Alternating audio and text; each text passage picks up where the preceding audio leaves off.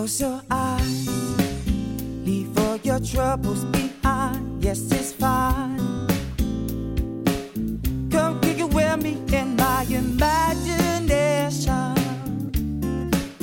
In my imagination. Well, sometimes my mind. This episode is sponsored by Pure Sports Nutrition. We really just to give a shout out as well to them because they sponsored the Noosa half marathon and marathon yesterday. They give us plenty of nutrition and their products. And yesterday I picked up from Rowan at the stand before the race some gels and also these energy chews. Now, my sugar was dipping a bit low during the race, and one packet of these has got like 48 grams of carbohydrate in it.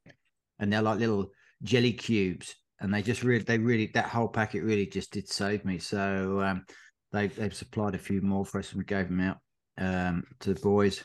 There's a couple of us just use their products all the time, so just a shout out to them. They've helped us out a lot. So and there I was nabbing as much as I could off the stand, and got myself a new water bottle as well. So thanks to Rowan. And I think it was Tess as well, was over from New Zealand. So it was good to catch up with them. And so, yeah, thanks a lot. So try, if you haven't tried their gels and their sports drink, we definitely recommend it. It's got a really good balance of products and nutrition in it. And they actually use like real fruit in their products as well. So, yeah.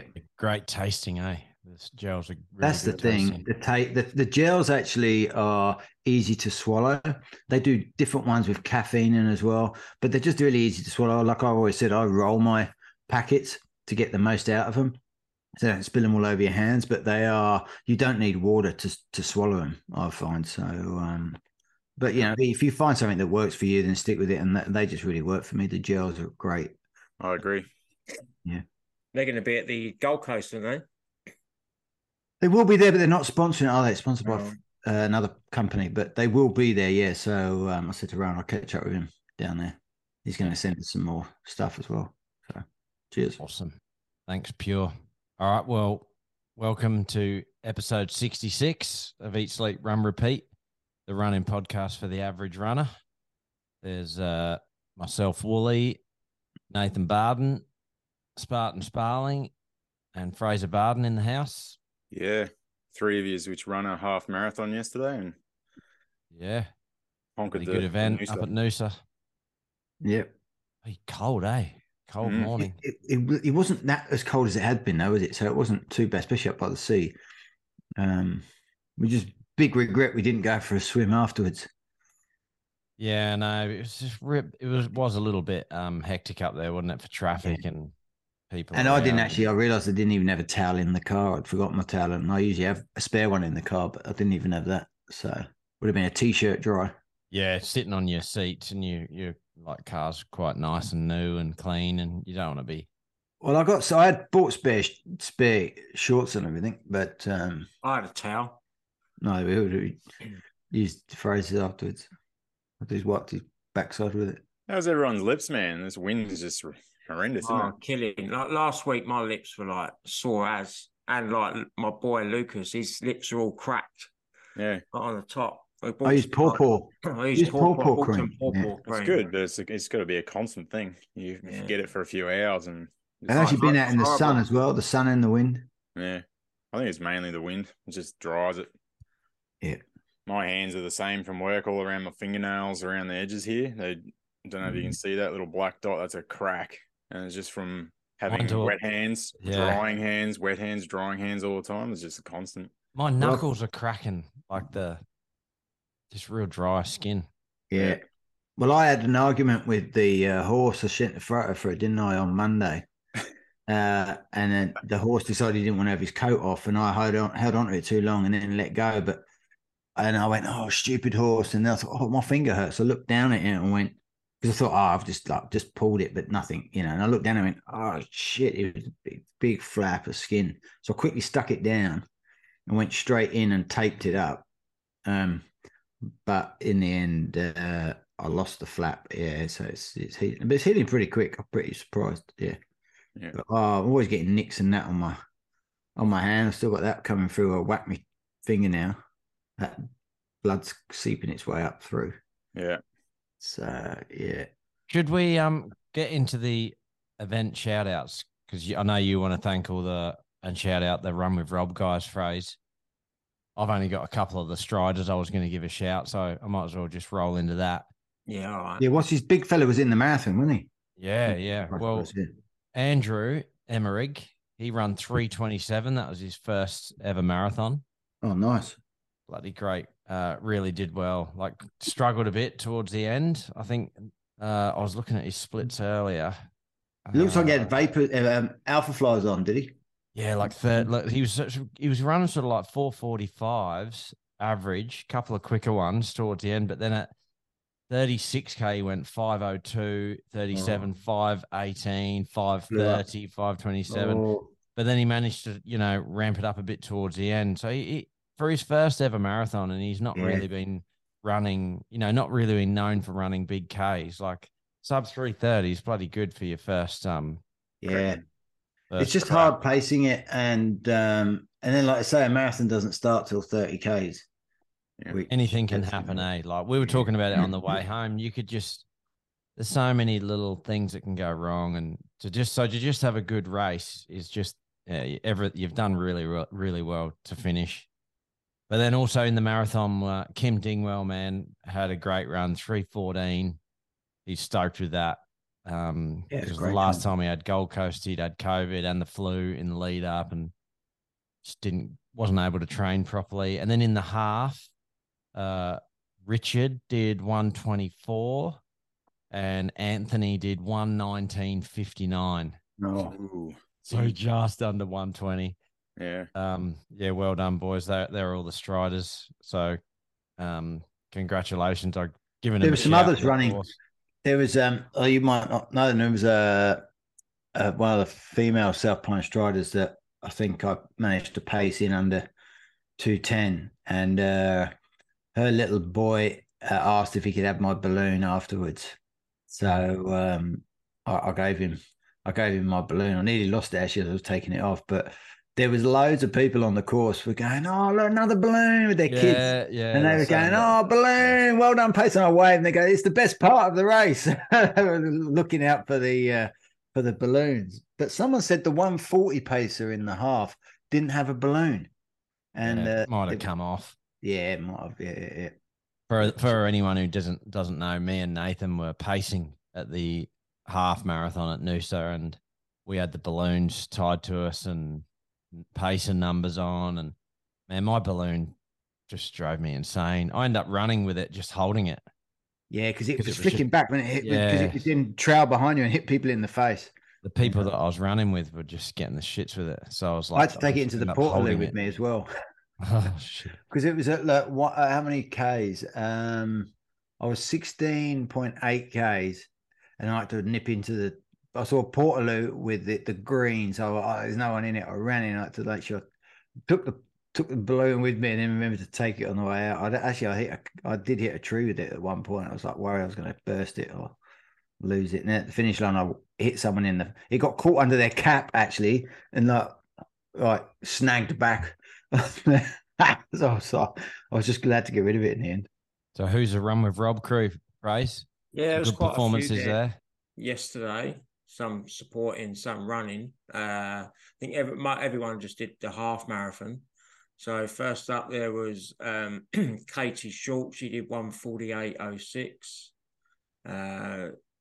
Jimmy Silky did 1:45.01. Claire Little 2:10.06. Imogen did 2:04.22. Katie Faulknick did 1:58.17. And your sister did what did your sister do? 1:42.46, which was a PB. That was a great race from your sister. Good run, yeah. And I did 1:42. I think I did 1:42.48 or something like that. I think. Well done. Yeah. So after my sort of 2-week forced taper, I was quite pleased with being able to finish it. Really.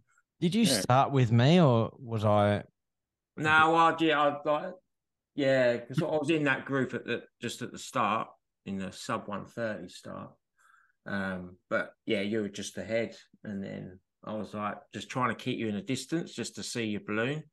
But then I just, after about 4 or 5K, I sort of, I couldn't go any faster, so I just kept running at sort of a 4:45 pace. Shit, I was keeping a lookout for you, but I couldn't see you because of all your Run with Rob tops sort of all mix in with, because they're dark. I've just remembered I missed out on one of the striders too, and it's actually really important. Trevor Warburton is his first half since he's had like surgery. He ran 1:28. Sorry, I forgot you, Trev. That was probably the best performance of the day, really, because he's like I think he's 50 something, and when you get an injury like that, as serious as that, it's hard to come back from. But he's in great shape. Like he's kept himself really fit. I think that makes all the difference. Not piling on weight, staying active, watching what you eat, and then you can sort of bounce back quick. Like so, 1:28 for the half's bloody quick for any age to do that. In your 50s. What was his injury? Awesome run. Like a stress fracture in his foot that required surgery. So he was off for months, sort of thing. Mm-hmm. But when I was doing the pace, he said, "Mate, I'm just going to stick with you at the 1:30 pace, and if I can run that, I'll be over the moon." But I was having real trouble getting the pace right for the first few K, and Trev was in front of me, and I'm thinking, I hope I'm not getting this wrong. But my GPS was a bit all over the place. There's so many people trying to get on the GPS. I think that the watches weren't really working properly. My watch said I ran with 8 other people, like my Strava. I was like, I got a couple of. You add this to the back of the results I was saying, Steve. I got. I'll just leave it. Yeah. I'll Ben, he did 1:32.03. Oh shit! Yesterday, and Katie Furness did 1:34.34. How about Jimmy? Wow, mention him. Jimmy, Silky, yeah. Katie Furness, the quickest time out of all the women. Yeah. She goes good in training and stuff. I tell you what, man, pretty young. Bloody good course to run a PB on that. Really nice. You sort of pace yourself a bit if you see what your first lap is, and if you go, all right, okay, I need to, just pick it. Yeah, once you map it out in your mind, you know where your turns and your drink stops are, and that you really get rolling, eh? Yeah. And it was only really like a couple of little bumps over the bridges, but apart from that, it was dead flat. Yeah, the worst one was the one right out the back, wasn't it? At Noosaville, the big bridge. Yeah. But yeah, it's I enjoy that course. It's quite nice. I got one person to mention for up at the Noosa half. Chris Curtis, he's training for the Gold Coast Marathon. It's his first marathon ever. He's done this as part of his training just to see how he's progressing. And he got an 8-minute PB yesterday. So his previous PB was at Jetty to Jetty last year. And yesterday he pulled out a 1:48.18. Yeah, I talked to him afterwards, man, buddy. Yeah. Good run. He looked strong on the course too when I did see him. Yeah. I was making myself car sick, looking at the crowd. Yeah. Just checking for people. Like I was giving everyone I knew a shout, and like the quicker guys obviously come through earlier. But then it was so congested in parts. It was really difficult to it's pretty hard not to spot Chris Curtis. He's like 7 foot tall, absolute massive unit. But I saw him at the start. Like my sister and that in the Run with Rob shirt, like that, she was quite well disguised, being small and that. Yeah. But a great event. I'm stoked I did the pacing now. Like at the time I was like, oh, should I just run it and race it? But I'm really glad I did it because I sort of feel like you feel good helping other people. And it turned out sort of towards the end, I did have a solid, I had like probably 4 people that hung on for most of the way. One of them dropped off with about 3K to go. And then there was 2 girls and 1 guy from the Moreton Bay Roadrunners left. and the two girls really put the hammer down with about 2K to go. And so like the Moreton Bay Roadrunners guy was dropping off a little bit, and I'm like, I took my foot off the gas to sort of help him, but I was worried I was going to run over the 130. Was his name Scott Perry? That's it, Scott. Yes. Because I seen your time and his time almost identical, man. Yeah. Shit. I just couldn't. His name just escaped me there, but yeah, he was like struggling a bit, and I'm like saying to him, mate, we've got like 200 meters to go. Let's go. And we ended up coming in at 129.40, but I had like 120 meters long, on the actual course. So I'm glad I went a little bit quicker than the actual time that I thought I was going to do, because had I gone for 4:15s, I would have been over.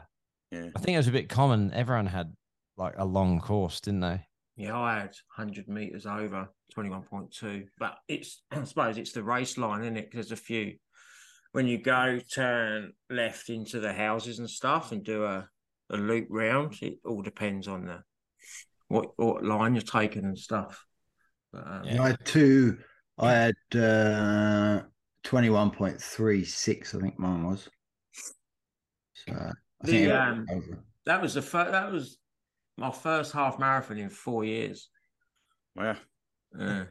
So first time I've done a proper road race like in 4 years. So.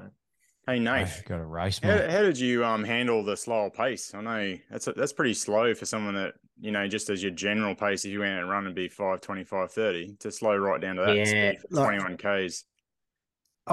Especially being in dead flat as well, because I'm used to like hills in it. So my average always looks weird because I've never run in flat. So, but yeah, I was meant to be doing about 6:05 a K. I think I averaged 6:02. And I just had I did have trouble in just not going too fast, so I just had worked out I was just short on my stride a bit. And there was this one girl, Delphin, that just collared me right at the start, and she says, I'm just going to stick with you because I'm going for 2:10. She made it in the end. She just fell off. Her legs went to jelly in the last couple of Ks, but she managed to make it over the line under 2:10. But I just was like, my shoelace come undone about 5K, so I had to quickly do that, and I just sped back up to find her because I knew she was going at about that pace. And then when I had to 16K pop into the loo, I then was doing like 4-minute 10K just to patch back up to that same area, and I just sat there, and then I had real trouble then getting my pace back down to that 6:05. Sometimes it went up to 6:20, but I think that was just maybe dodgy GPS when we were turning around on ourselves, Yeah. And that wrist thing that I made was a lifesaver. Oh, okay. Because I could tell the group I was with, I was like, we're 20 seconds in front of cool. 129.30. So I said, we're going to be 129 low if we hold this. And the general group consensus was stick on pace. Like, as I was sort of saying, do you want me to back it off for a couple? And just lucky you were, because you had it a bit longer than the 21.1, didn't you? So I think that luck was that, for the course, you made it in under 130.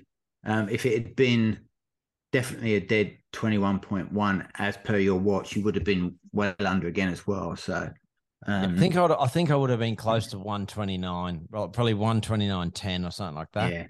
Yeah. But to like my average pace was 4:13. So like, like it's a bit, But it was difficult, Spartan, to just try and just like, ease myself down and not, especially at the start, because I was doing like 5:40, okay, sorry, 5:45. Now I just let it slow down. And then on my watch, I've got like total average. So I was looking at that, and it slowly came down. It went about 6 minutes, then it went to 6:01, then it went to 6:02. So I knew that I was slowing down a bit, but I didn't want to slow down too much. And then at the end, I was literally just like sort of sidestepping, shouting at people to get them over the line, So truly, I probably would have done like 2:08, but because I was just messing around, trying to get people over the line, mine came in at 2:08.47. So I'm pretty happy with that. What did you do training wise during the week, Nath? Yeah, so on Tuesday, No, Monday. Sorry, because I'd done the cross country on Saturday. I had a rest Sunday. Monday I did a just 12K. Tuesday, missed Tuesday as a rest. Went boxing actually. So had a good session there. Realised I'm a bit unfit with some of the push-ups and stuff. Wednesday did another 12K, basically same loop again. And then Wednesday did a long run, 14.5K. Then did a tempo session on Thursday, which was 5K easy, 5K tempo, and then 2K warm down. And then obviously I ended up with the half and a bit of a warm up. I ended up with 23K, and I needed to get like 71 done for the week. So I went for a 9K run yesterday, Arvo. Fuck. Yeah, that would have been tough. It took a couple of K to get my legs going, but then I went in my Alpha Fly ones, and just once I got the legs going on the flat, I was like able to sort of like pick up a decent pace. So I averaged 5:31.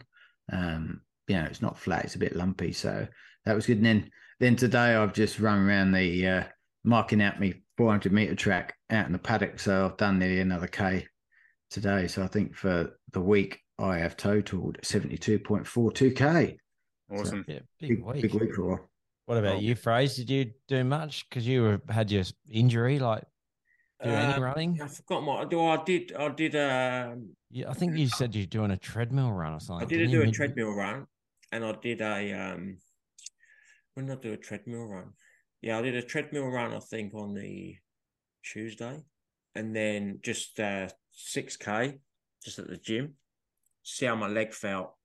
I did do some just on the elliptical and that as well. But yeah, just run on the treadmill, see how the hamstring was. And I could feel it, but I could run on it. It wasn't painful. It just felt like a tight muscle in the back of your leg. And then on the Thursday, I just did 30 minutes easy out on the road. And then a few strides at the end just to, try and see how the hammy went just at a faster sort of pace. And it felt all right. And then obviously come yesterday, I could feel it, but and then if I did try and keep the pace up, after about 4 or 5K, I could feel it a bit more, but then I seem to be able to hold a sort of 4:45, 4:50 pace without it sort of making any difference. So that's what I just ended up running yesterday. I was just, happy that I sort of finished it. I was probably, in my mind, I was probably going on around 1:45 sort of time, maybe. So I was quite pleased in the end. 1:42, whatever I got. But and then I got sick last weekend as well because the oldest boy, Samuel, had been sick, and I called that off of him. So it wasn't the best preparation. Yeah. So post-race, Fraser, how's everything feeling now? My calves are the worst thing this morning. They're absolutely like killing. The hamstring I can't even feel any tightness in the back of my hamstring. Yeah. I don't know whether because the muscles are aching in my calves more, that my pain's more focused on that. But I went to the gym earlier and just did half hour on the elliptical trainer just to try and loosen my legs up, which has sort of helped. It sort of helped release the pain in my calves and stuff. But yeah, that's the main sort of after bit is just the calves, really. Do you reckon it's from changing your running style slightly to compensate for the hammy? You reckon? Yeah, I'd probably because yesterday after sort of race, it was my right quad. Yeah, the hamstring didn't hurt. It was more of the muscle round to the side of the thigh. Probably I compensated by running a bit different. So you kind of sidestepped the actual injury and created new ones. Yeah, probably. But yeah, I don't know whether it's because of the shoes. Because I bought my Vaporflies 2s. Calves are right, but I mean, I expect my legs to ache anyway. Oh, definitely. Racing. Yeah. So, yeah, but overall, well, the hamstring feels fine. So, I don't know. I don't know if it's sort of run it off. Yeah, maybe. You know, I don't know. Just get back into training and see what happens. Yeah, I know. Yeah. So, I'll see you in the morning, get up and go for a run out on the road, see how my calves are. But probably good just to get out and go for a little jog. Yeah, cool. How I go. But yeah, I'm just gonna this week. I've got a sort of a easier week anyway. Just gonna do a few easy runs in the week just to recover from the weekend, and then just get back into it again. What about you, Sparling? Yeah. Yeah, I'll go next. I haven't done too much this week. I've done 50 Ks, I think, and that was 20 today. I had a couple of rest days. So Monday, did a recovery run after GC30 with Sammy. We just went out and did 6K, just easy pace, just to run the legs, sort of get everything going again. And I ended up feeling quite all right, and he was the same. Tuesday, I just did another easier sort of run as well. On Wednesday, I did a 10K trail run out at Bullockys just to chuck some shoes on and go run some dirt paths instead of running concrete and bitumen, which felt really good for a change. And then Thursday, I did 3Ks of hill sprints behind my house. Yeah. Yeah, they're 100 meters long from the bottom of a hill and just run up 100 meters, usually 100 or so. I just had a driveway that I was running to. I measured the first one, which was like 102 or something. So over the course of 3Ks, I went up 15 times and down 15 times. So that was pretty cool, just to try and get some elevation to my legs. But then I got sprung a night off on Friday from a boss. He said, take this one. So me and Kylie decided I probably won't get our anniversary night off down the track a bit. So we just took it early and went away by ourselves on Friday night. And then today I did 20K with Wax. We were just checking out the Queensland half marathon course. So we just run it just to see what that, you guys know the Deegan deviation track that obviously goes from the Hornibrook Bridge out to the high school there on Barefoot Street. So we just run along there just to see what that was like again, because last year that was the start and finish. This year that's the start. Is that? I was talking to a mate at work. His wife's doing it. It goes. The start of it's different this year, and does it go underneath the Hornibrook Bridge and then go left as you're going towards the city along the pathway? Well, pretty much it was an out and back, right, last times. You started at Barefoot, the school over at Bracken Ridge, and you run all the way down to the Brighton Pier, and you went up over the hill next to that. Yeah. You turn around and went back, so it was just an out and back. This time we start at Decker Park, and we run back to the Brighton school. So you get that Deegan deviation out of the way, out and back straight away. It's about 9.5 Ks. And then this year they're incorporating. So you go Decker to Brighton, back to Decker, then all the way out to Sandgate Pier. You run the Sandgate Pier, then back to Decker as the finish. So it's like a dual pass. So you start there, pass it, and then finish there. What the Shorncliffe? Is it the Shorncliffe? Yeah, the park. Basically, goes down, does the park run thing. Yeah, so basically we just started at Decker and just jogged it out. That's where we seen you, Steve, and Michael and Flannery. Jeez, it was cold, eh? Yes. Yeah, that was quite windy along there too. Yeah. So that was my week, just 50 Ks. Back into it. Gonna get a few trail runs in my feet this week. We're doing a 20K loop out at Enoggera on Tuesday, so gonna just flog myself over the next 7 weeks till the Guzzler. How far away is the Guzzler? 8 weeks as of yesterday. Yeah, it's just a couple of weeks after the Goldie, isn't it? Yeah, it's the 22nd of July, so it was exactly 8 weeks yesterday. So I've already organised some running buddies that they're actually got Tuesdays off, so out at Enoggera is only 12 minutes from my work, but they're going to drive out there. I'm just going to run this other loop that's about 5.5 K until they get there about 8:45, and then I'll jump in and we'll do that. I think it's called can't remember the loop. It's the Hellhole Loop, 20 Ks. You go up Mount Nebo break, down Hellhole, back on the South Boundary Road, and then back to Enoggera. Same as your finish line for the BTM, Nathan. So, it's just a 20K loop. So we're going to do that, plus a little bit extra. So maybe about 25, 26 Ks on Tuesday of trails. I think it's about 1,000 meters of elevation. So we'll start there and maybe chuck in that Boundary Road 45K that you and I did sometime too. about 1,600 meters of elevation. So there we go. Well, I've put a little course together for the little private run ultra marathon I want to do. So I'll flick it to you and have a look. Yeah. All right. See what you reckon. Have a look. Yeah. 46, I think 46, 47K. Yeah. I'm just looking at the map, Fraser, for the Queensland half, and it does starts finish Decker Park. Yeah, that's what Steve was just saying. Yeah. Yeah, it goes along that by the side of the highway that comes off to Hornybrook. You turn back round, obviously go up, and then all the way down to Shorncliffe Pier, isn't it? Yeah. It's exactly the same loop as every other year. It's just a different starting point. So they've incorporated the same track. They just move the start point. Yeah. Well, that's going to be like hectic on that starting at Decker Park, eh? On that part, it's not wide, is it? That path? No, I think the amount of people running, like we run that today. There's so many people just on a general Sunday. It's going to be. What happens with the general public there? Is it going to be the footpath going to be shut off to them? No, we're still all open last year. A few years back was that 2020. Jesus. Steve get out of the way. People should be some moving along there. Yeah, when Steve videoed in wax paste in 2020, it was still open. You just had to dodge everyone, I guess. But yeah, it's just a courtesy thing. No different than when you're running today. Me and Wax are saying a lot of people, like we were cruising along about 5 minutes a kilometre a day, like a 5:05s around that. It's amazing how many people you catch that they're just running a lot slower. You know what I mean? So it's not going to be no different on race day. You just got to look ahead, I guess, and make some sort of assumption how everyone's running. How many do they get usually in that race? I don't know.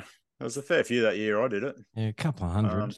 A couple hundred at least. Yeah. 500. I think. It's quite expensive for what it is, though. Like $95 in it for it. Yeah, you got to think all the other events throw in shirts and whatnot. I think they threw in like a 3-pack of socks of some sort. I'm not sure. Well, the Noosa was $140, and you don't get anything. Really? Oh, there you go. Just get your medal. Just get a medal. You're comparing apples to apples, really. It depends on what you get out of it. I went on my account thing for when I entered it 2019. It was like 100. I think $110. So it's gone up. Too expensive. Like you should get a T-shirt. $140. You should get a T-shirt or a singlet with the medal. Yeah. I've got a bag. You've got a shoe bag. You got a bag. Yeah. Me and Nathan spoke about this probably 3 weeks ago when you did your BTM. So yeah, how much was your BTM, Nath? Oh, $100. 110. Okay, and the Guzzler, which is only like 8Ks longer, is 265. And what do you get? A T-shirt and a medal. You don't even get a medal. Yeah, you get a medal. It's a massive medal. It's like huge. Oh, that's right. It's Yandina's 245, and you don't even get a medal. But in comparison, Nathan still run the majority of the Guzzler course. So you're talking, $160 more. And the nutrition, the food is great for the tracks events. Like this fruit cake, the same, so fruit. It's meant to be good for the Guzzler. They say the Guzzler's like real good. Yeah. At the Tell you what, so Steve, Wooly, do you know the Gold Coast half marathon? Were they giving out gels on that, or was it just the marathon? Yeah, I think so. They were giving the cramp fix and all that stuff. Yeah, they were giving out those gels. So they had all that at the Guzzler second half. That adds up. Yeah, so. I'll whiz through my week because we've got our guests in the waiting room. This is probably the best week of running I've ever had since being a junior. Ended up with 108K, which is one of the biggest weeks I've ever done. But Monday, I was supposed to do it easy, 45 minutes, but I had my headphones on. I was listening to James English podcast, and I just got sort of taken away with it. I ended up running 50 minutes and I had to stop and walk because I was still quite away from home, and I thought, shit, Paul's gonna crack the shits with me soon because every time I keep doing extra. Yeah, rogue. Yeah, I thought, oh man, I'll stop at 50 and walk it home. So I did that. Then Tuesday I did 5 by 4 minutes at the mill. Went there with Wax. He picked me up. Gave him a good pump up before the session for breaking 20 minutes. Anthony did. Yes, I did 5 by 4 minutes, sort of all around 325 per K pace, which I just, felt strong. It was definitely hard, but I had a little bit of control there. It felt really good. Then Tuesday I didn't, and just 1 hour, which was 11K. And then Thursday we adjusted the session because I was pacing. So I think he dropped a couple of reps off, but I did 3 by 7 minutes at 340 to 345 pace. Yeah. And felt super strong on that. And then Friday I did 8K, came back, and I've been having trouble with my watch. And when I got back, I'd been chatting to Sparling about trying to sort it out. And he'd sent me one text and said, try this. So I tried it, and I thought I'll go and run 1 more K, and it had fixed it. So thanks for that, Steve. That was bloody a lifesaver. Cool. Because I was starting to panic about the Friday night, the night before pacing, and still having dramas with my bloody laps on the watch. Yeah. And then Saturday was Noosa half, just doing the pacing gig, spot on. Really enjoyed that, as we've spoken about. And then this morning I did 36K with Matt Flannery and Michael Holmes. And the last 5K, I picked it up and run all the 5Ks under, I think they're all around sort of like 355 average. So just to feel that strong after doing the pacing the day before, like, because my legs are pretty sore from that today, like running just like, oh, I feel I'm pretty knackered. And then from sort of 31K on, pushing under 4-minute Ks I sort of sat down afterwards because I'd left Michael and Matt to just hook in and do that. I was sitting there on my own afterwards thinking, man, if you'd have asked me a couple of months ago if I could do that, I'd have laughed at you. Like, I'm just really happy with how everything's been going. And Paul sent me a message and said, man, well done, but just be careful, because if you go too nuts, something could go pop. So yeah, take his advice on board and not do anything silly. But this week is, I've got my program sent through, and it's another huge. bloody tough another week. Huge week. Yeah. How many Ks this week? 108. So big week. One of the could be. I don't think it's the biggest week, but one of the biggest weeks. And that leads us into this week's guest, Adam Leishman. Welcome to the show, mate. Thanks for coming on. Hey guys, hey fellow runners, how are you? Yeah, good, mate. Good, mate. One of our longest followers, I reckon. Yeah. You would have heard his name on the podcast heaps, but he really epitomizes what we're all about. He's a guy that's totally changed his life from, I didn't realize how, like, not to be rude, but how out of shape you were until I saw that Instagram post the other day. Like, what was you at your biggest? What was you at your heaviest? I was 135 kilograms. And I wasn't just, and I use the word fat, and I'm very comfortable about it. And you know, I know there's a lot of, you know, commentary about fat shaming and stuff like that. But the only person that can fat shame somebody is yourself. And I was fat. And, you know, the technical term for that was obese. And I wasn't just obese. I was morbidly obese. I was into that range. So I noticed that I don't call it obese anymore either. They've now come up with a nice fancy name for it. Yeah. I was going to early grave, so I needed to do something. So tell us about that. Like, at what point did you decide, oh, enough's enough, I'm going to make a change? And how did that turn into running? Well, it happens slowly and it creeps up on you. You know, you get busy with life. You start enjoying the fast foods, the simple, you know, the simple fast things in life. And next thing you know, your shirt's an XL, and next thing you know, a little bit down the track, you're wearing a 3XL shirt, and you're like, oh, I'm not going to let this turn into a 4XL. And next thing you know, you're buying 5XL. You have a couple of kids, you know, and then you go do that responsible thing. So you go, oh, I better get life insurance. I've got some kids, you know, I've got some responsibilities now. I'm not healthy. So, you know, I've got to. So you go off for the medical, and then you fail the medical. And you're just like, none of this is going in the right direction at all. And I think that was it. It was a combination of a bunch of stuff. And I went, oh, I've got to do something about this. And at the time, CrossFit was the big rage. So I joined CrossFit, and I couldn't do the 200-meter warm-up, hey? And CrossFit's one of those things, you all walk into a box, you pick up weights, and you're all doing the same thing. You might be lifting 200 something, and I'm lifting 10 something. It doesn't matter. We're doing the same movement. But when you go for that warm-up and everyone's running and I'm not, oh, man, that was embarrassing. You know, I stood out. That was embarrassing. I was a big lump of a guy just going, we haven't even started yet, you know? Yeah. I mean, And so CrossFit's hard though, isn't it? CrossFit's just so intense.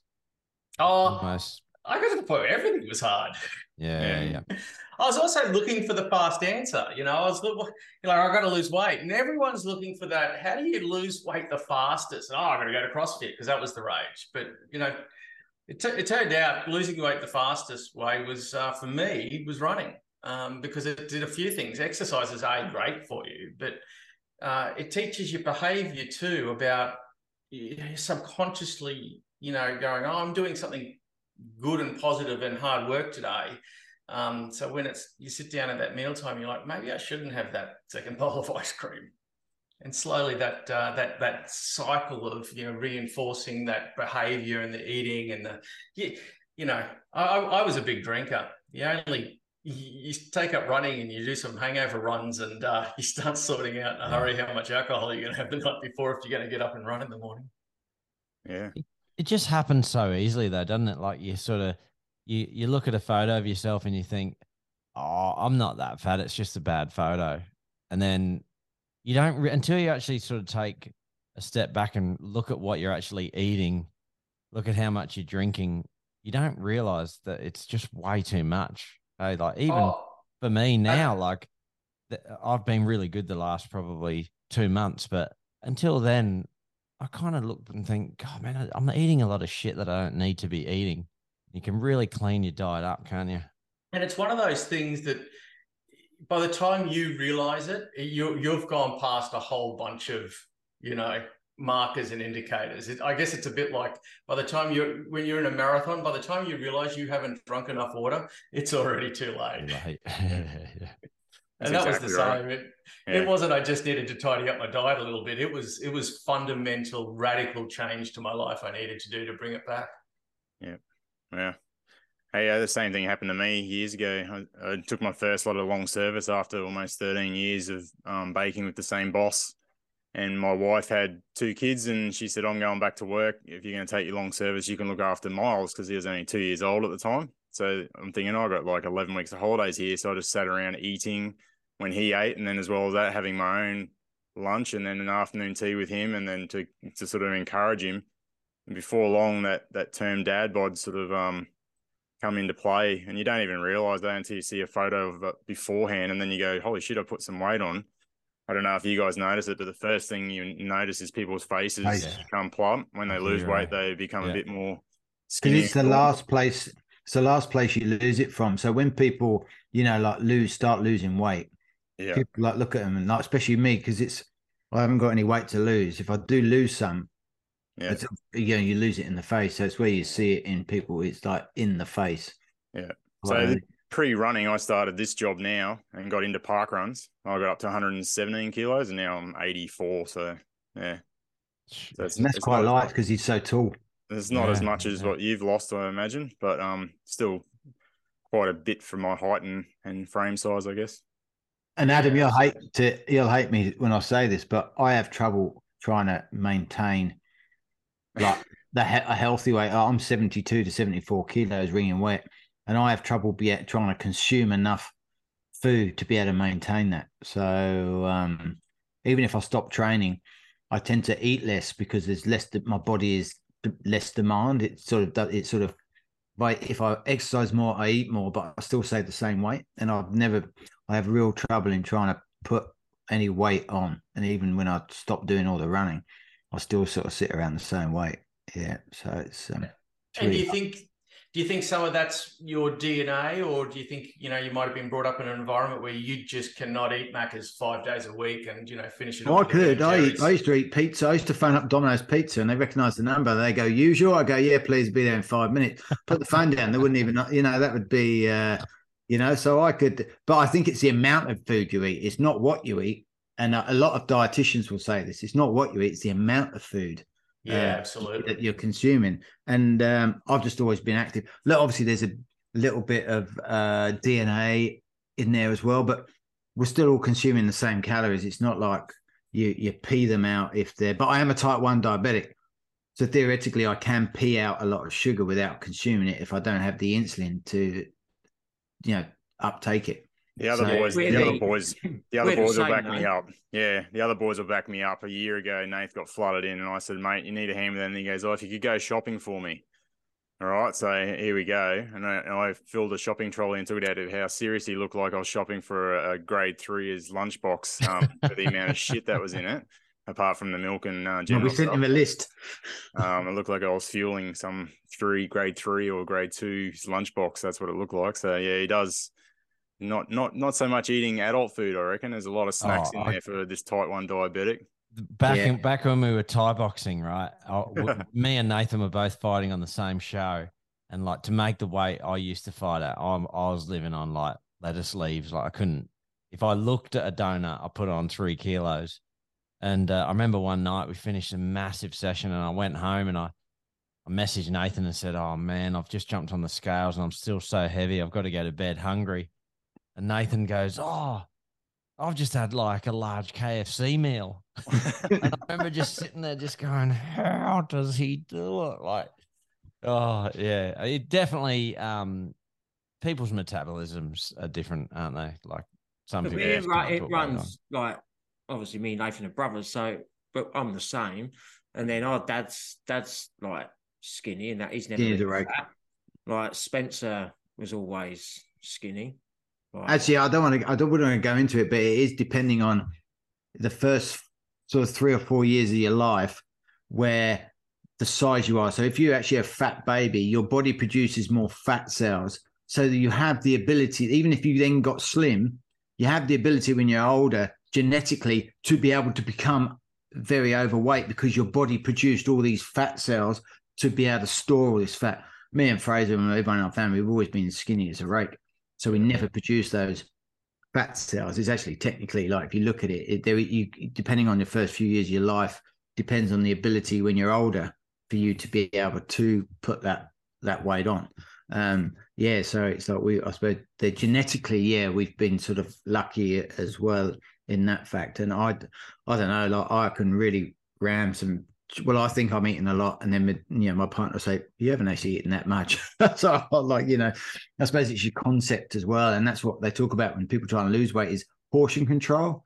So, like, put what you'd normally eat, and then maybe take a scoop or 2 of mashed potato off, and then get yourself used to that size. And then, because people say, "Oh, yeah, I don't eat that much," well, that not much for one person might be a lot for another person.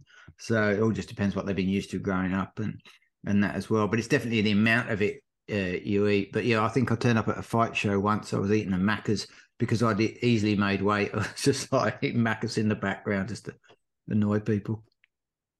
Hey, Adam, going back to the running side of things, you've become quite an established runner.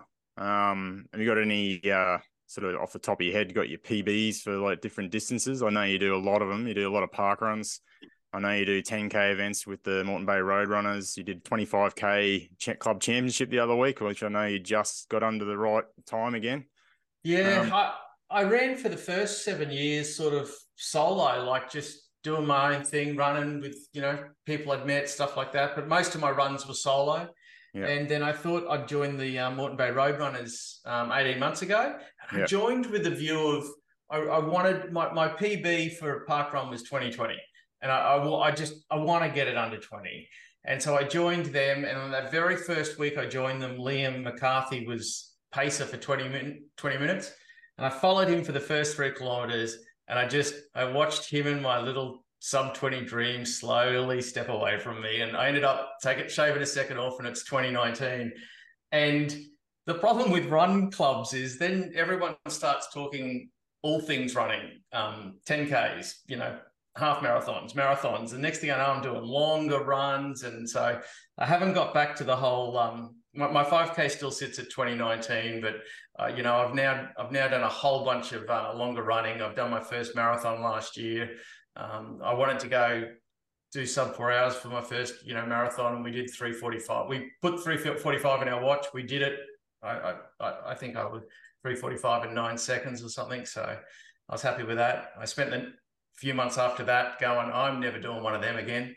And then I've just registered for this year again with the goal of going back doing it slower and enjoying it this time. So I thought before I completely wipe marathons out of my future, I'll give it one more crack and see if I can't enjoy one. But I really love the half marathon. That is a fun distance. That's for me, it's the distance you can just get up, turn up, and just belt it out. I don't have to think about water or gels or hydration. Yeah. I can just go nuts. So I sit around I think I got a 136 on my halves. So that's good. That's great. Yeah. That's quite a good time for seeing, like, yeah, 5K 2019, but 136 is it's definitely good. And I've got a 41:30 for my 10. So I think everyone's perplexed why I can't get my sub 20, but anyhow, we'll get there. Just need faster shoes. You're right about that half marathon distance. So that half yesterday, it is definitely something you can sort of like belt out. You don't have to go to the Hurt Locker for too long. And you could basically do it without water and gels. So you could just sort of, like a 10K, you can just sort of hit it. Whereas a marathon, you've got to definitely give yourself a bit of planning. It's going to hurt for, it's endurance.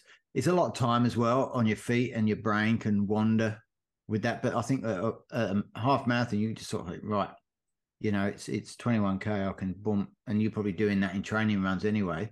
So you get that distance is not too long to go. Oh, it's a big effort.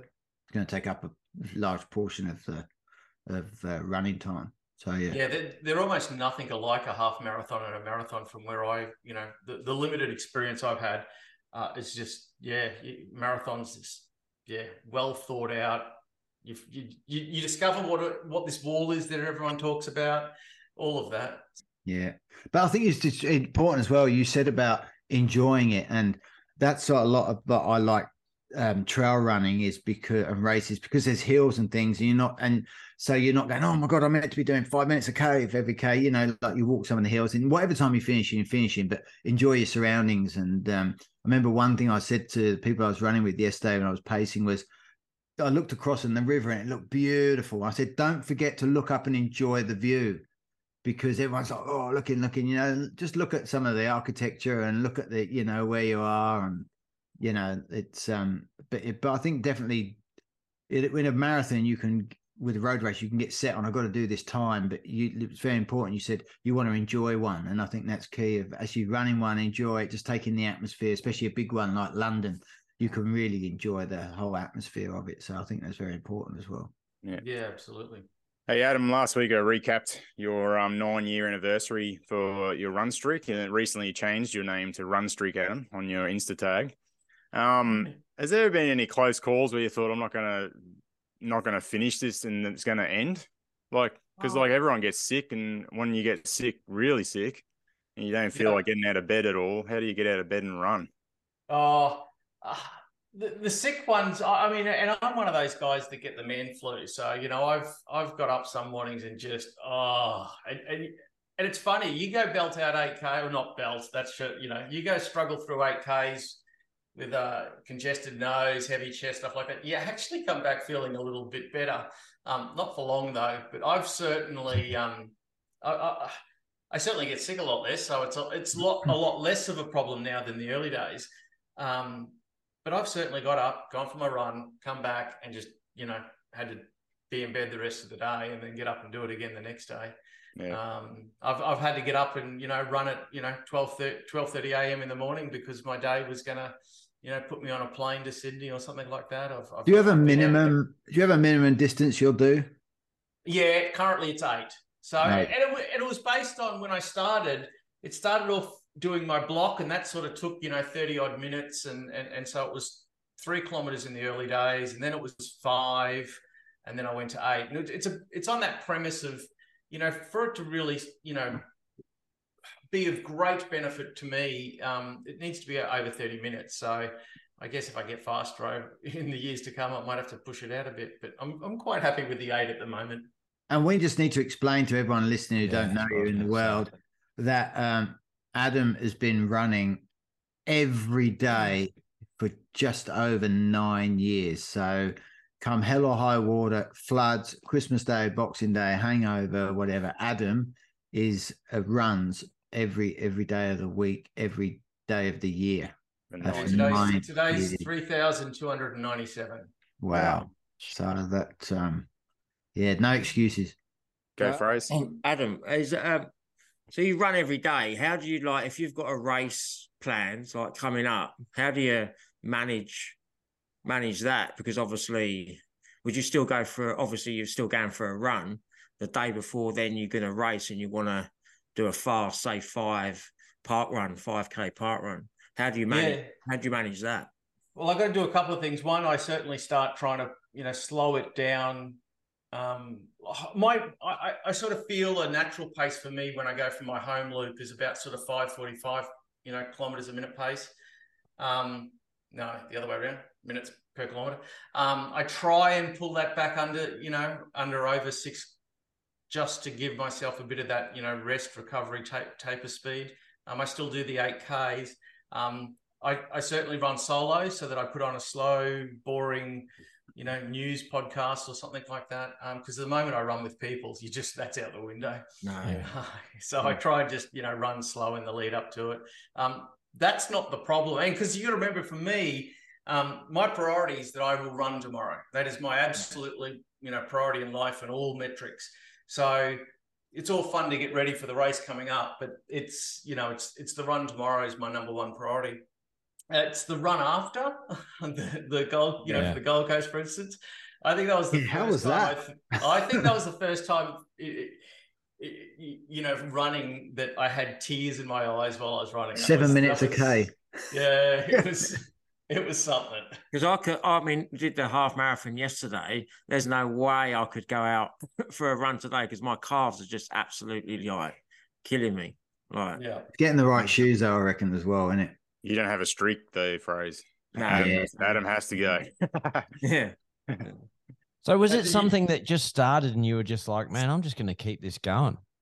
Yeah, I think because it was such the biggest, mountain for me to climb in terms of I could not run to then. I remember, so my running streak started in a May of one year. In the March, so a couple of months before that, I'd done a fun run, the Pink Fun Run. I'd done 5Ks. It was 39 minutes. It was the first time I'd ever done it unbroken. I was like, oh, this is awesome. It felt so great. And so somewhere between that March and the May, my running got, I was in, when you start running, that's the biggest leaps and bounds. Your running just gets better from run to run. And I just remember I got to my home loop around the block was 3Ks and I'd, done one day. And I thought, I should see if I can, do this every day to the end of the week. And that was it. I should see if I can keep doing this to the end of the month. And I didn't know streak running was a thing until I ran into a guy I knew over at Bribey, sort of a guy I knew. And he said, oh, you still running every day? And I went, yeah. And he goes, oh, you're on a streak. And I said, a what? He said, there's this thing called streak runners. I'm like, no, I don't know what you're talking about. And I was on day 700. I remember the conversation. I was on day 783 before I knew that streak running was a thing. I just thought I was just doing my own little OCD thing. Yeah. I thought streak running is where you run down the street naked or something. Well, get tackled by the bodyguards. Yeah. I remember earlier in the year, I ran every day. And then I thought, I'm going to just keep running. Because you get into sort of a motivation thing. I've run like 14 days straight. I'll go a little bit longer. And I think I got up to about 23, 24 days. And then I had a rest day. But it sort of felt good just to be like, I did run every day for 20 odd days, but nothing compared to your 3,000. It's an amazing what the brain does with that, consistency, momentum, just the brain loves connecting activities like that. Yeah. Do you have your own little table of worldwide streak runners that you'll put yourself up against? Well, there was something. I went to register the website called Run Every Day. And when I went to go register it, and it's runeveryday.com.au. But when I went to go to it, and check it out. The runeveryday.com is actually the Streak Runners International website. And so then I stumbled across them, and they keep this registry of all the streaks alive and retired around the world. They do a newsletter every quarter about, milestones for their streak runners, and, if the streaks had to end and why. And I tell you what, they're not fun stories to read. And just, so there's this big organization out there that just, keeps account of everyone's streak and where they're up to. I think I've got the second longest registered streak in Australia at the moment. That's awesome. Is the number one still going? Yeah, streak running in the States is nuts. There's guys into the 40s and 50s of years, wow. Yeah. I think the longest one in history was 55 years or something like that. Was it Ron Hill? Yeah. Might have been. Or he was up there. He was certainly up there. I don't know who took I think he was like 51 or 52 years or something like that, and somebody recently went past him. But are all the runs on road or they treadmill as well? Mine have all been on the road. All on the road. Yeah. Or you did a cruise ship. You did a trail race as well, didn't you? Yeah, I've done a couple of trails. Yeah. So you're going to do one again? I think you said did it again, hadn't you? He's ticked the box off, Nath. He's done. I went and bought those Saucony trail shoes and everything, and I thought, I'm going to get into this. Looks great. And I did it, and I went, I'm not doing that again. What put you off?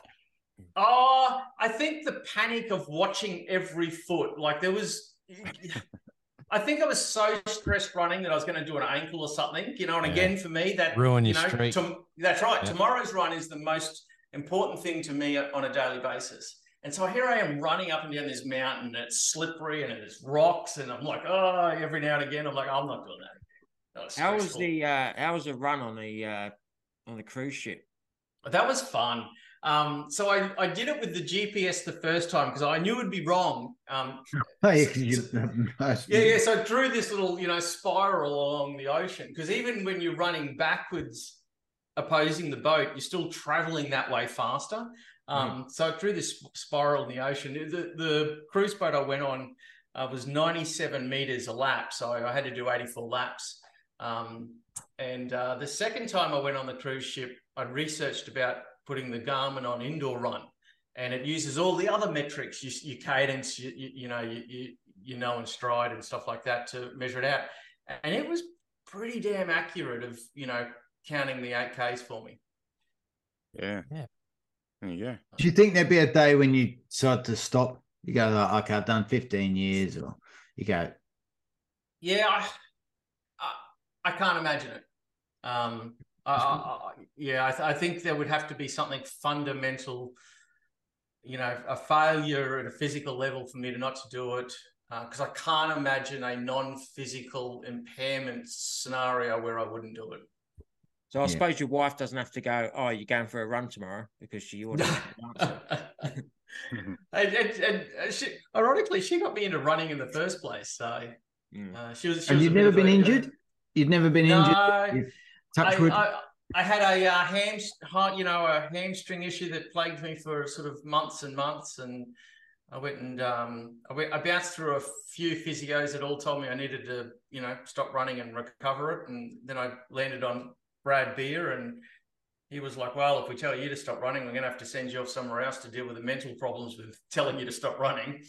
So he was Brad great. Beer, he's the famous Pogo Physio, physical performance podcast guy. Yeah. As soon as he heard my story about what, said, I can't stop running, I'm a street runner, blah, blah, blah. And he was just like, okay, all right, this is what we're going to do next then. He was just, straight into, what is the solution for this individual guy? He was really, what was the solution? A whole lot of at-home exercises, but strengthening stuff, or absolutely, just strengthening it, and it's. I think I was a bit of a skeptic of what he was giving me to do, and it just was absolutely it. It was phenomenal. It was brilliant. I stepped off a gutter in New Farm once and twisted my ankle, and that was sore every time I ran for about 3 months. But apart from that, they might be my sort of injuries. Yeah. And your Gold Coast, you're doing the Gold Coast Marathon, did you say? Yeah. Yep. So you'll see me line up with the 350 balloon guy this year. A little bit slower than last year. Just, I'll have gels that I'll actually take this time, and you might even see me drink some water. Mate, you should take a GoPro with you and just like film the whole thing.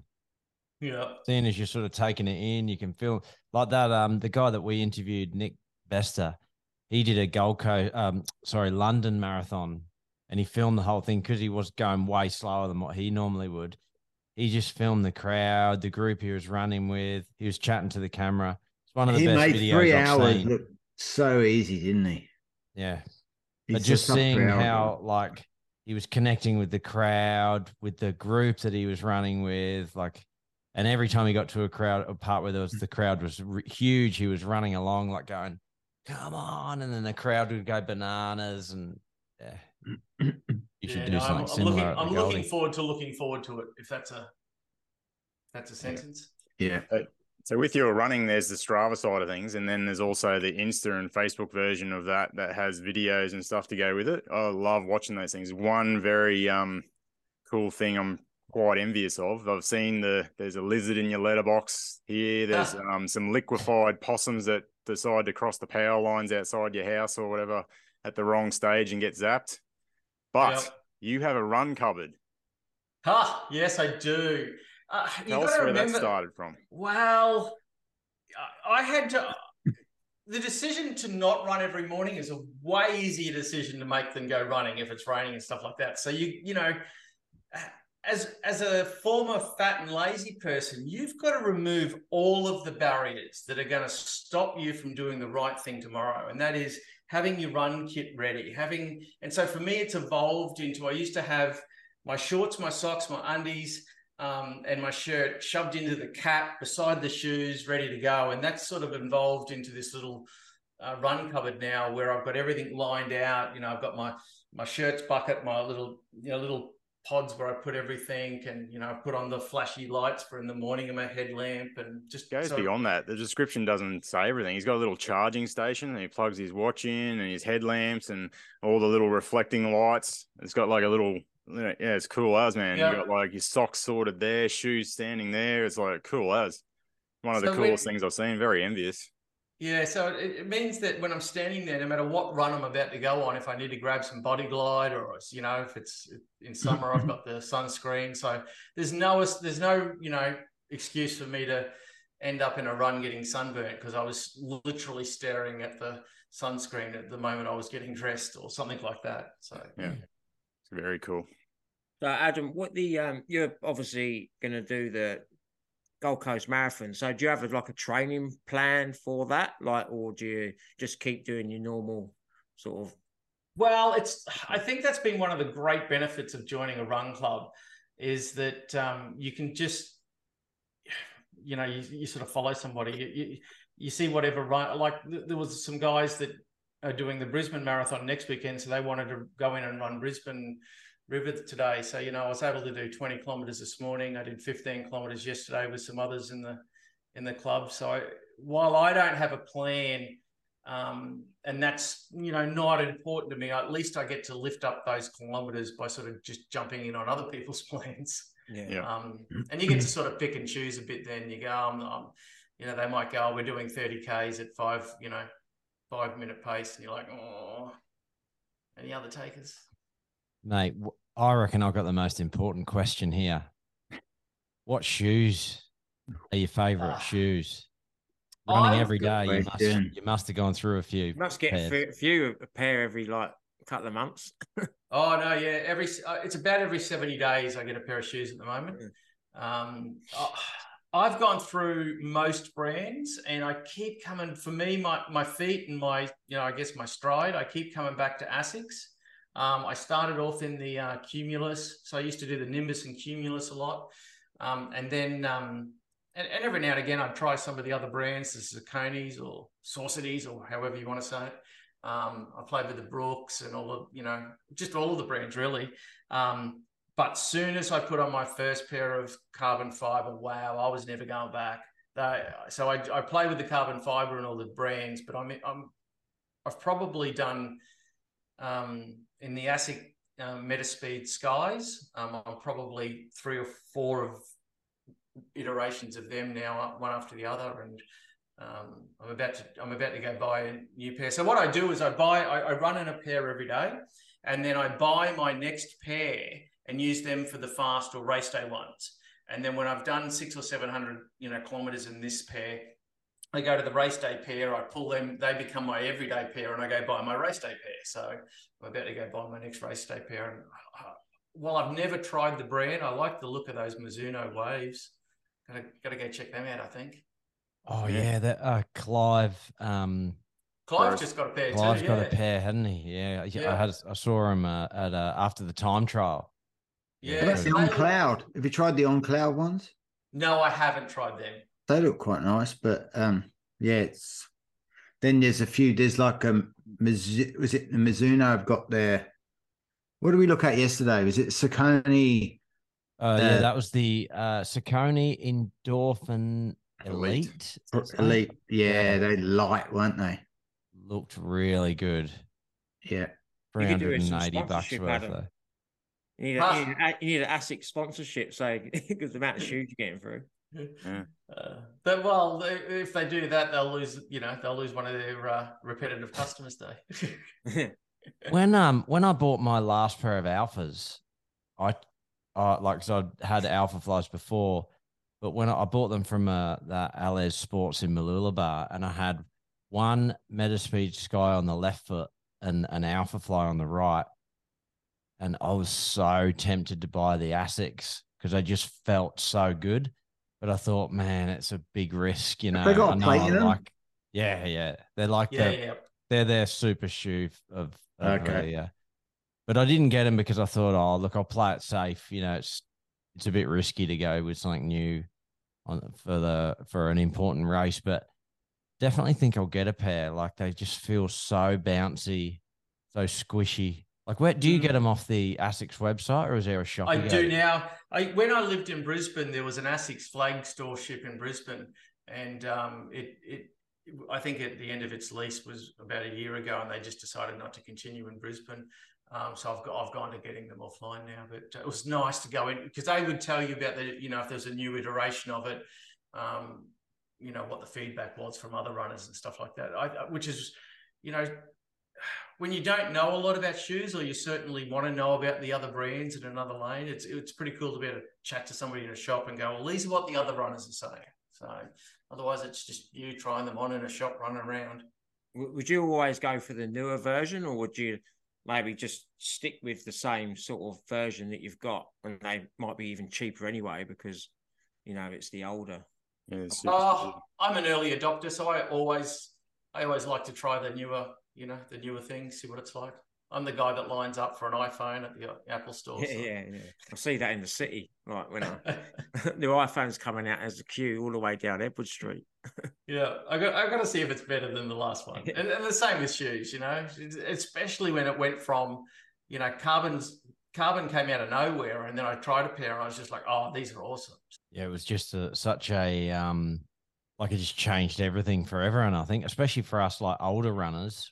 When these new super shoes come out, you realize like you could go and like pretty much flog yourself doing a half or something, and you kind of didn't feel too bad the next day, did you? Like your calves weren't cooked and I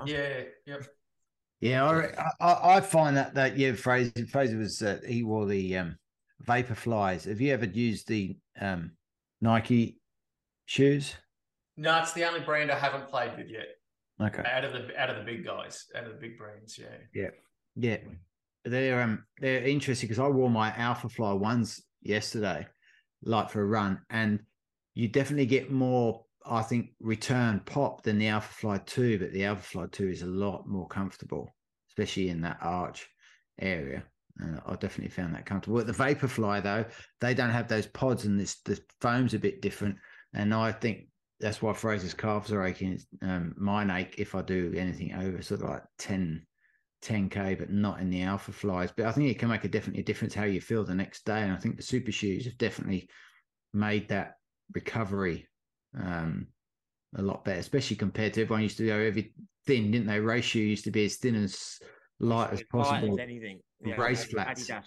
Adidas ones used to be The lighter the shoe, the minimal, the most shoe used to be your race shoe. That was it. Yeah, and you just accepted the fact that you were going to be ruined. Eh? Oh yeah, yeah. They certainly wear out faster though. Your race day shoe, that's for sure. I used to, run in the Cumulus and Nimbus and be able to get sort of 800 to 1200 kilometers, and now I'm down to the 600 in the fast shoes. Yeah, 600 still pretty good.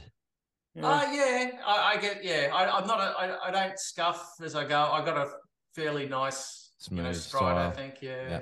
I run today in my Vaporflies just for comfort because I haven't run for a few days, but I don't have any calf issues. Don't know. It could just be maybe just different for every individual. You know what I mean? So in the lead up to the GC30, I run 32 Ks in a pair of Vaporflies with like 4 3K efforts at 420, I think. And then that 32 Ks was at 442 average, and I still didn't get sore calves from that. So, but then in the GC30, I ended up running in my Alpha Flies with still no issues. So I don't know. It could just depend on what you're training as well. Whereas I got a huge rotation of shoes. It doesn't really matter. They all sort of seem to work for me. So yeah. Thoughts? I just end up wearing the Alpha Flies all the time. I just gotta I've got to stop wearing them, eh? What have you been wearing for your speed sessions? Alphas. What did you wear today? Alphas. What'd you wear yesterday? What'd you run? What'd you pace in, mate? The Alpha Flies, yeah. The thing is, man, the newer versions of the Vapor Flies, yeah, they wreck my calves. Like, yeah. The first pair I had, I think I've said this on the podcast a few times, but the first pair I had was so poppy and bouncy, and they lasted for hundreds of Ks. And then I remember there was one night I was wearing them at one of the Striders sessions, and I remember thinking, these have finally lost their bounce. And then the newer pairs that I've bought, like I've had a couple of the version 2s, and I feel like they lose their bounce just so much quicker. Like they're just done. Like, you wear them a few times and they just feel flat and old. Yeah. Whether it's new foam or, the foam's not as good, or I don't know. But it's the ones I wore yesterday, that was I've only worn them a couple of times. Just probably an 8K, 10K run out on the road, but that was like probably the third time I've ever actually worn them. For a full 21, in a full 21.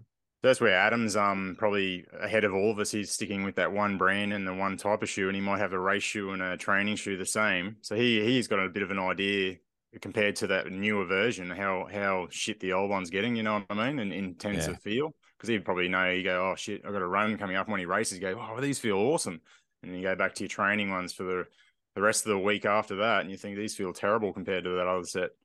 Oh, yeah, you can definitely feel, Saturday mornings when I'm on way to parkrun, I throw on the newer, Metaspeed Skies, and you're like, ooh, these are nice. They got a pretty cool rocker in them too, them shoes, the new ones. Yeah. So they've got the carbon plate and a full rocker. I know Nathan speaks of his trail shoes. The rocker just propels him forwards and he loves them to death.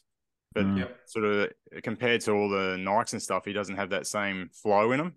They're more relying on the cushioning and the carbon plate propelling him forwards. He reckons his rocker, when he gets out on the trails, he just gets that forward momentum, just sort of doesn't slow down. And I think I asked Jess Willis in the message when they first come out. They got sent, her and Jake Townsend got sent some trial ones, and they said, yeah, what's new about them? And they said the rocker's unbelievable. So that's where you go from an old style to the new version. It's just something that sticks out like that, and you can go, well, that's next level on my old pair of shoes is the rocker. So it's the same shoe but better performance, I guess. Yeah, absolutely. So many different shoes though, aren't there? You want to try them all just to find out which one's feels the best one, and then stick with that. But you're talking $300 odd a pair of shoes. Yeah, you just don't know which one. What are the ASICs cost? The Metaspeed Sky at $330, I think, from the website. It wasn't long ago that it was, expensive shoes with, high 200s. Then they cracked over to the $300. We'll be paying, into the 400s, not too far from now for super shoes. It wasn't too long ago we said it sounds like Saucony and Nike and a few of the other ones like whoever, they all got together and said, let's make all the new prices 370. Remember, they were all the shoes coming out, that third iteration of the Vaporflies and everything. It's just all like up there at that same cost. But yeah, Asics has sort of held their ground with a sort of slightly cheaper shoe, but still performing well in all the major events and stuff as well. So yeah, loads of the pros do well in the Asics. Yeah, there was a good that Lucy Charles Barclay does the triathlons. She's sponsored by Asics, and she went over to their factory where they make the shoes. And you should watch it. It's really good because they show how they're making them all, and they were made a shoe especially for her, like the way she ran and all that. But she wears those Meta speed ones and all that when she races. But it's really good how but they couldn't video some of it inside because it's all secret technology where they're making all the shoes and stuff. And they got a new sort of secret coming out for the new shoe. So they weren't allowed to video inside, but she went inside and just sort of mentioned it, when she got out. But yeah, it's really good. You should watch it. Yeah. Hey, Adam, are you into Strava art? Because I got a question about your local run you do all the time. You know I'm going to say it, don't you? You do a standard run out your way, and it looks like a picture. And I reckon if I got my 17-year-old son, I said, "What does this look like?" He'd say, "It looks like a T-Rex with a penis." Yeah. Is there any truth that you did that on purpose? It's almost the only way I can run. Like, it came out by accident. And I call it my little dino run now, my little dinosaur run. I'm looking at it now. If you see it, you see it straight away too. But yeah. And one of those roads is the road that goes to the Caboolture dump. So part of my morning home run, I literally go down the road that goes to the dump, and people wonder why I drive to Sandgate to run along the waterfront there as often as I do. And I'm like, well, it's better than running down the road that goes to the dump. Yeah, there you go. Because I asked my wife, I said, "What does this look like?" She goes, "Dinosaur," and she goes, "With a penis." And then I asked my almost 7-year-old daughter, I said, "What does that look like?" She goes, "A T-Rex." I'm assuming if I asked my almost 17-year-old son, he'd say it's definitely a T-Rex with a penis. So it's quite out there. I was just wondering whether you did it on purpose or whether it just that's how it worked out when you run it. It just worked out that way, and I went, "Oh, that works." Yeah, it's pretty cool. Seen some pretty good people Strava, do that. People do that, don't they? They do certain runs that look like certain objects and stuff. Yeah, look up Dick Run Claire on Strava. She draws a penis. Yeah, Brenton did one for your birthday recently, and he got us to draw 48 as we were running, and I knew they were up to something because him and Lisa are going. We were staying in the center of the road. We've got to turn left here, sharp left, and up here, and turn back. Don't move off the center of the road. I'm like, oh, they're drawing something. It was pretty cool. It looked like they started at the pier, Steve, and as they run down, sort of heading back towards Decker, they in and out of all the back streets and ended up saying 48. So yeah, and there you go, a tribute. Oh, awesome. Yeah, they were very happy with it. And absolutely so was I, but they were very happy with their Strava art. Yeah, it's pretty cool. Yeah, what you've done, man, you've just basically saved your life with your I couldn't, when you put that post, I'll share the post to our Instagram page, because you wouldn't it's hard to fathom that you're the same person. You look like, looking at you now, you look like an athlete, and the photos that you put up of you before, you look like the sort of couch potato bloke that lives at the pub all the time. You literally saved your life, eh? Oh yeah, I was fueled on alcohol and fast food. Not only did I save my life, or I get to extend the life. It's a much better life I live now, full of energy. I remember back closer to those, when I was the bigger guy, I'd read this metric that was that when people, as they're getting older, lose the ability to get down to the floor and then off the floor again by themselves, when they lose the ability to do that, it's a real turning point in their life about when some other things are going to go start going sideways for them from a health point of view. And I remember going, I don't get off the ground too well. Being 39 and going, I can't get off the ground as well as I think I should. That's a bit of a wake up call. So now I can do box jumps, which is a whole other thing to. You're fit, mate. You're very fit now. Yeah. You look like a regular runner that just enjoys it and gets out there and just does his best every time, really. Thank you. Yeah. Oh, man, I hope that people listen to your story and just, gives them a bit of fuel to make a change, because it just goes to show that anyone can do it. You just got to make that first step. And I think people worry, they're going to be out running and everyone's going to think that they look stupid. No one has ever looked at someone out trying and thought, oh, look at that idiot. Have they? I see someone who's out overweight, jogging or walking, and I think, good on you, mate. You're making the right moves. Oh, yeah. When you go through this process, you have a renewed appreciation for seeing people out there giving it a go. And not only the people that, are of the size or the health where I was. And I feel like going over and walking beside them for a bit and just giving them good on you. If you have a down day, call me. I'll, tell you about my journey again. Through to you see people that look like you guys and you go, oh, I now have a renewed appreciation of what it takes to end up with a body that's fit and defined. And, there's you're not born that way. You can't wish that. You can't buy it. There is only one way to a fit and healthy body, and that is you got to put in the work. Yeah. Yeah. And surrounded by a huge support group too with the Moreton Bay Road Runners. They're all bloody supportive. Fraser's in the Run with Rob crew, and they're all get behind each other as well. You see in the comments, everyone's pretty supportive of each other. So that's the first step too. I think you've done in the 18 months that you've been at the Road Runners. I imagine you know everyone, and you're probably friends with everyone too. So that's one definitely thing. Should have joined a run club sooner. I just the community. And that would have to be, I would imagine, the same for any rug club anywhere in the world. If you're thinking about joining one, go join one. It's brilliant. It's nice just being part of a group, isn't it? A community. Like I go every other week when I haven't got my kids to Run with Rob group. But there can be 10 people there in the morning, or 30 or 40 people. But then there's a group chat and everyone's saying, well done on your run today and all that sort of thing. It just gives you a bit more motivation and that, I think. And, you're on the journey with everyone else, doing stuff. You're just not on your own, doing it. So it's good. And you never know on a run what little tidbit of, conversation comes out, that you learn something new about fueling or technique or stride or a shoe, that you just don't, you can't get that running by yourself.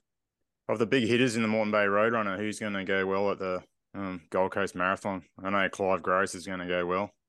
Liam McCarthy is smashing all goals lately. Yeah, he's a leaps and bounds guy, isn't he? I see they all did some hill repeats the other day, and Liam took the crown off Clive Gross, and he said we knew it was all going to happen. So obviously, amongst that group, they all knew it was going to happen anyway.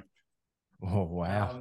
He beat Avi and Clive in some hill repeat, and Stephen Butcher. The four of them are just smashing everything at the moment. And Liam took the crown for something street hill out the back of Sandgate there, where they go and smash some hill repeats, and took the crown off all of them. So yeah, he is a phenomenal runner that's still, putting the pieces together and figuring it out. So I think there's a whole lot of watch for Liam space.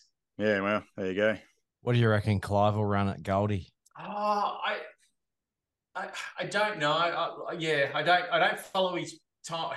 You know what? I do follow his times. I've asked him about him, but they seem that foreign. I can't retain them. You're like, hang on, mate. Yeah. What is that? Is that a real time or what? Yeah, he's flying. But he's constantly improving. And Liam will be in the mix somewhere. Going off their bush turkey trip to the Melbourne Marathon last year, they're all going to PB, I think, this one. Oh yeah, yep. That was one of the coolest things. That way. Yeah, going back, that was one of the coolest things I've seen. I think Jamie DeRoy and Stephen Butcher, Clive Gross. I can't think. There was a heap of people who went down the Melbourne Marathon last year, and Clive videoed it all, and I think maybe his wife as well, and sort of showed their lead up to it, the getting there, the start, race day, and then them climbing some sort of staircase to get ahead of somewhere, and they're all like hobbling up the stairs after the marathon. And then they're just going leaps and bounds from that time, November through to now. Hasn't been that far, but they seem to just be running faster and faster and getting fitter and fitter all the time. They've really dialed in their training. It's been impressive to watch.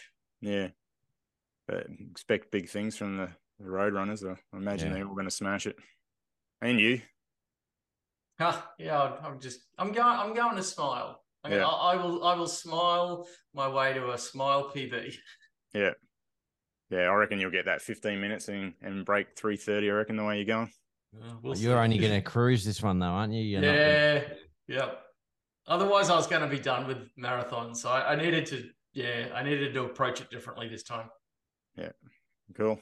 We wrap it up, boys? Yeah. Thanks for coming on at a short notice. And we sort of mentioned you a lot on this show, so it's been good to actually get you on board and have a bit of a chat finally. I'm listening to you guys. I say to people, it's like going for a run, putting the ears in, being part of a conversation with runners, but you don't have to talk. And I just get to sit there. It's like sitting at the table, listening to a conversation, and I can carry on with my running. So I love listening to you guys. It's informative. It's community based. It's warming. It's welcoming. So thank you for what you guys are doing to the running community. It's awesome. If anyone from ASICS is listening, sponsor this man. You owe him a few pair of shoes. Yeah, I'm sure he'll do some reviews. He's quite good at the advertising side of it. So he gave us a good advertisement. The very first plug he gave us on Insta, he said, get out there and listen to these guys, the Eat Slim Run podcasts. Some of them are faster than me, some of them are slower, some are about the same speed, if that makes any sense to you guys. And then a few weeks later, we did a park run, and Adam was there, and he videoed me and Nath going past him, and he goes, here goes a couple of the Eat Sleep Run he was stalking us. And he goes, and that's the last I'll see of them till the finish line. So yeah, we get a few plugs off him, so which is pretty cool. So it's always good. Yeah. Awesome. Well, if we don't see you beforehand, Adam, we'll see you at the Gold Coast Marathon for sure. Yeah. Sounds great. Thanks, guys. Okay. Right. Awesome, Cheers, man. Have a good week, everyone. Yeah. Thanks for coming on again. Yeah, mate. Thank you. See you guys. Cheers, boys.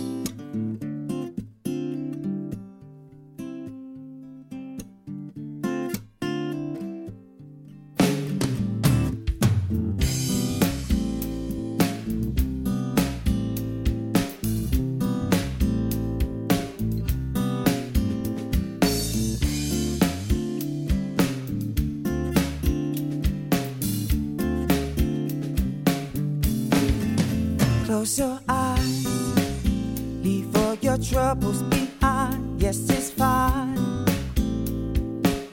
Come kick it with me in my imagination. In my imagination.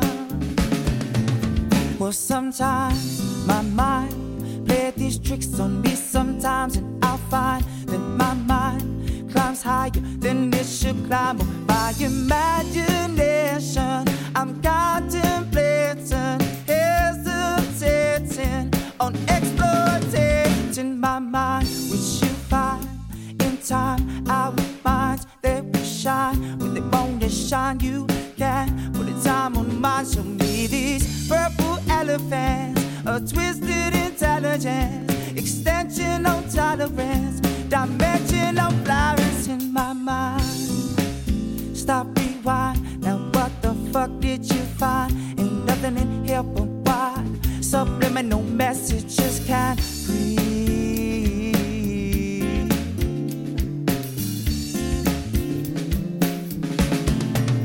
Close your eyes, leave all your troubles behind. Yes, it's fine. Come kick it with me in my imagination. In my imagination. Well, sometimes our minds play these tricks on us. Sometimes we find that our minds, they climb higher and they should climb up. Our imagination, contemplating, hesitating on exploiting my mind, which you find in time. Our minds, they will shine. When they want to shine, you can. Put the time on mine, show me these purple elephants. A twisted intelligence, extension on tolerance, dimension on flowers in my mind. Stop, rewind. Now what the fuck did you find? Ain't nothing in here but why? Subliminal, I can't breathe. I can't breathe. Close your eyes, leave all your troubles behind. Yes, it's fine. Come kick it with me in my imagination.